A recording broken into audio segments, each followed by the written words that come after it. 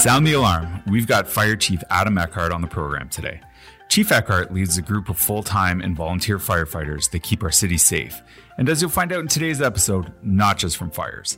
As the city of Welland grows, so too must its service levels. The Welland Fire Department has several big changes on the horizon, all of them aimed at providing greater safety and service to the community. So whether you just like seeing the trucks cruise by, have a question about home escape plans, or need some help getting prepared for an emergency, the fire department's there for you. With our smoke detectors tested and stoves turned off after cooking, let's find out with Fire Chief Adam Eckhart. What's up, Welland?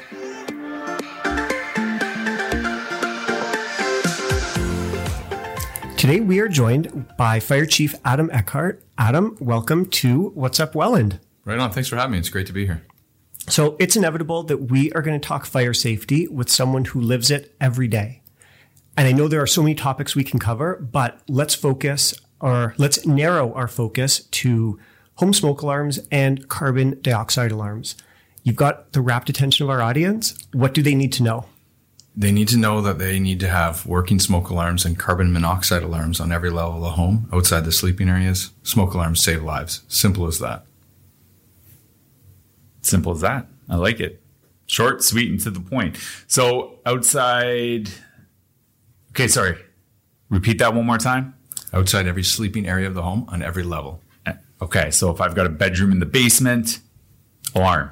Right on. Yeah, okay. And you want the alarm to be situated in an area where the air current or potentially smoke would access it. So there's instructions on where by the ceiling or edge of walls, but you also want to position it so it would actually wake people so it'd be heard throughout the building. Right.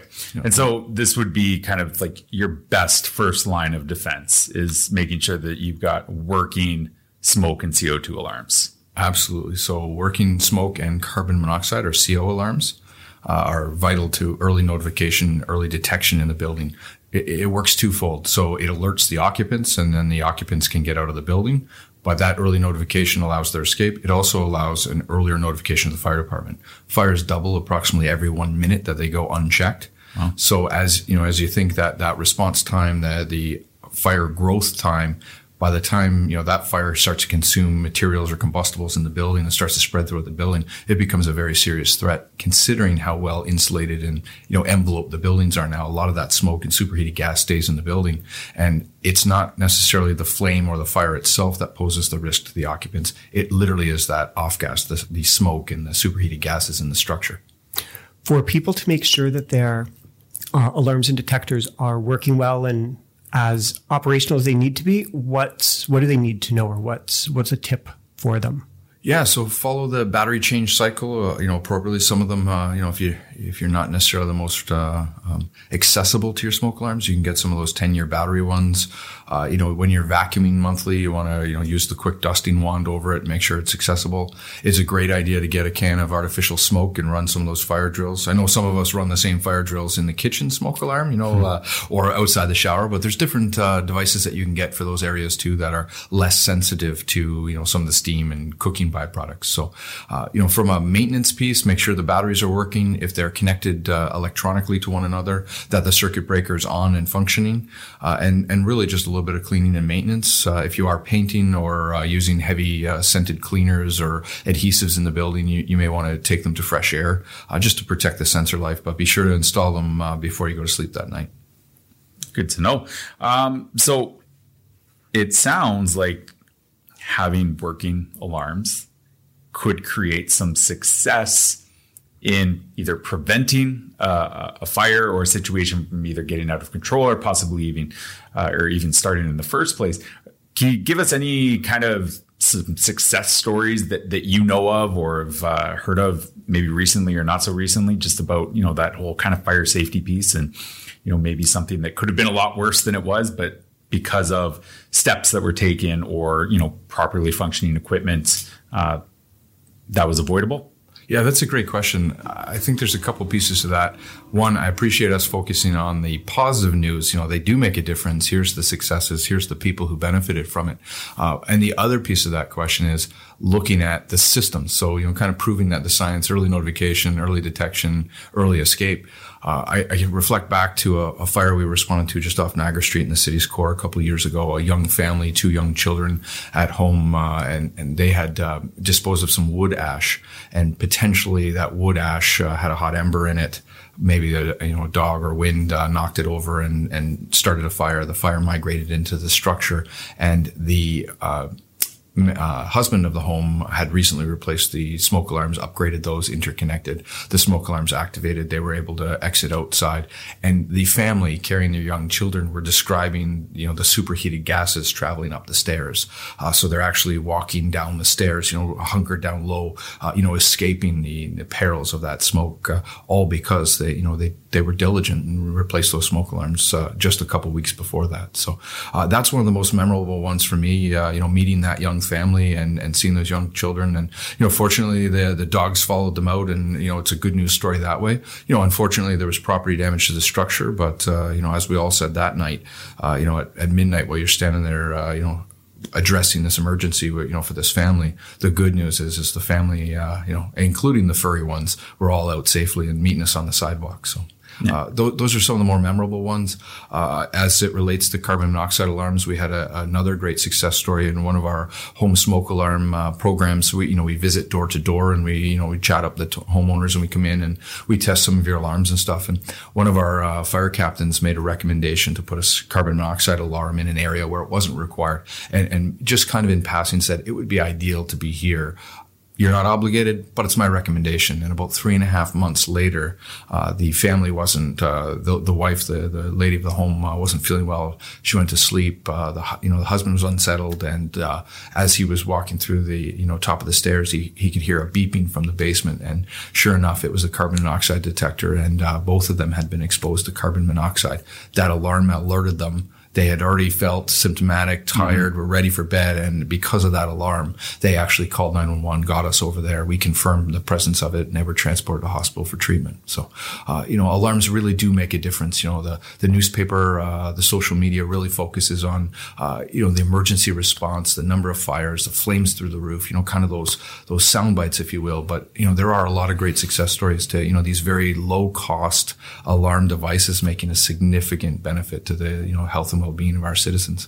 Wow. Well, you can replace a structure, but it's not quite the same if you try to replace a life. So, hearing the story of that family, right? They were able to get out, and yes, property damage, and that's awful, and nobody wants to have to worry about that or be displaced. But, I think, the alternative, I'll figure out, where I'm going to go lay my head that night, because I'm still going to be able to do it with my entire family. So yeah, it's nice to hear those stories, because you're right. Sometimes, the photos with the big flames and those kinds of things they're captivating, because we don't often see them, right? Or, if we have a fire in our backyard in our fire pit, which maybe we'll discuss in a little bit, or when we're out camping, fire is kind of one of those things. People are drawn to it, right? And, even with kids, right, teaching them that, it's hot, don't touch it. But also, there's fire has great power, and it can be unpredictable and all those things. So, the good news, it's nice to hear. So thanks for sharing those stories. And just, that good news goes hand in hand with how actually easy it is to be safe. It's cost effective. A little bit of cleaning, a little bit of maintenance, and for up to 10 years, you've got something, you've got a tool that will keep you and your family safe. There's comfort there. If we step away from some of the best safety practices you have, Welland Fire is undergoing a lot of change right now. Anywhere you look in Welland that has the Welland Fire logo, it seems that there are great things in store. So we've got new equipment, we've got new stations, there are new recruits. What can you tell everyone listening today about what is in store for Welland Fire? Welland Fire is very well supported, very well respected, and we're very grateful for all of the positive investments and support that we've gotten both from our elected officials, senior staff, and our citizens. It's an incredible time to be part of the department. We're very excited. We've had our challenges over the years. The cost of service delivery has certainly pressured the municipality, and we're just grateful that that we were able to make these investments. Some of the day-to-day work hours, if you will, for the firefighters will be increased exponentially. The joy of the job, the health and safety standards will improve, as well as our service delivery will improve. We'll find efficiencies, the reduction in travel times and response times. It's just overall really exciting. The community has a lot of growth. There's a lot happening there, and the department needs to remain positioned to match that, kind of parallel that growth. And anytime you look through these organizational changes that they're significant, and staff ultimately bear the impact of that, the turbulence of change. But our teams are really well positioned, really positive about it, and they're actually grateful for the turbulence they're experiencing. It's a bit of a wild ride, and it's a fast pace, but it's also, that's the nature of the work too. That, our people are well positioned to respond to changing environments, and that showing up to work one day and you have an expectation and it plays out a little different. So, this is just a little larger scale, and in a sense where it sets us forward for growth and for modernization in many areas, which a lot of our people are really embracing. We have a very high performing team, very proud of them. They're incredible people, committed professionals, and to be able to add more investment back into them so they can continue to, that path of excellence is, it's just I feel very fortunate to be the fire chief at a time the department is where it is.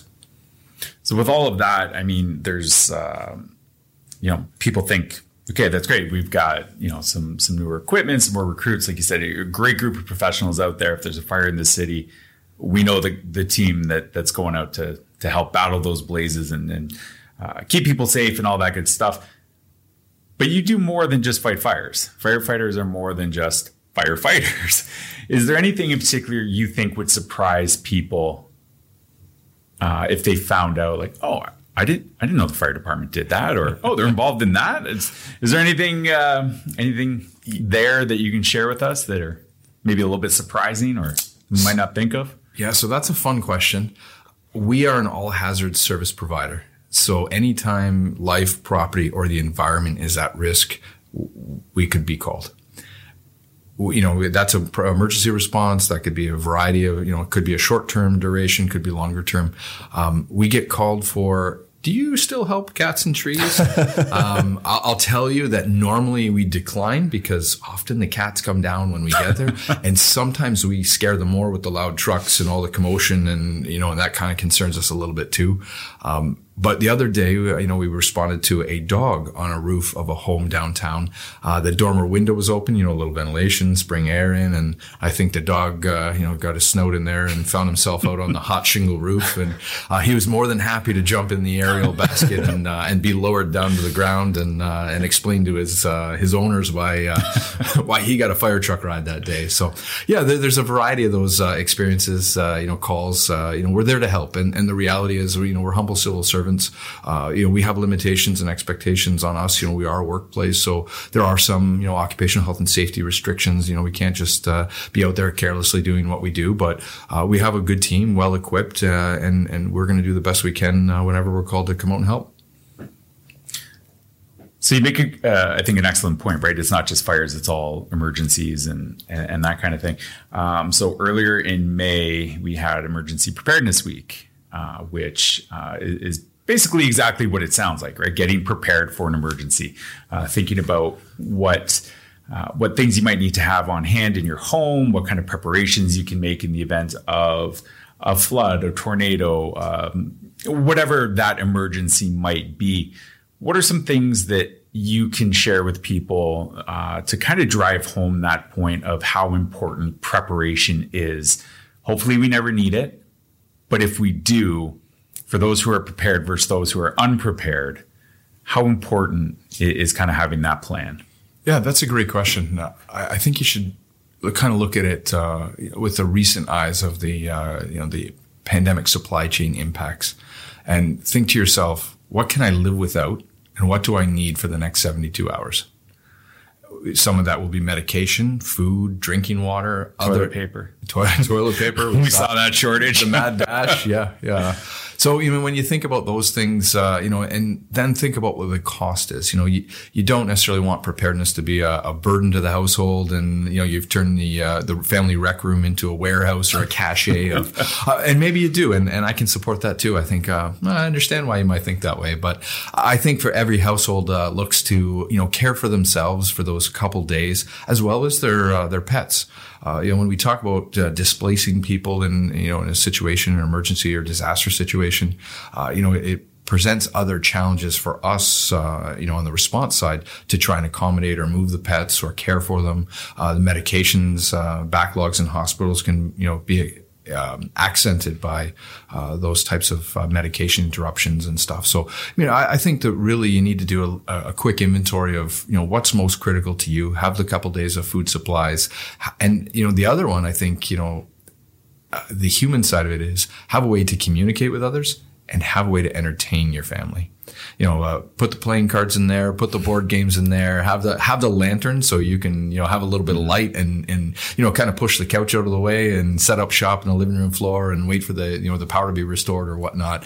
And I think if you practice that on those short, duration incidents and, find a balance of getting outside and getting active safely when you can and entertaining one another and spending some time together. I think, that adds to our resiliency as well as how we feel about what we're experiencing at the time. And, that offers a lot of supports to our loved ones and our friends and neighbors too. If we're talking about getting outside, family, friends, neighbors, as one of us said before, it's getting into backyard fire season. And this is the perfect weather to do it. Nights are getting longer. It's mild. Why wouldn't you want to spend summer that way? But it's fire. You are our fire chief. What is the safe way that people can entertain outdoors with fire, with all things burning this summer? Great segue. Thank you for that. So the city has a bylaw that permits open air burning, or if you will, campfires across the municipality. It does require it to be in a enclosed device with a proper grate over it at all times. You want a competent adult, to be in attendance, an extinguishing device like a bucket of water, a garden hose. You need to be away from the combustibles and just generally use some good decision making on how big the fire is. We want good, clean wood. You don't want to create a lot of smoke. You certainly shouldn't be burning anything with paints or any, construction materials or otherwise.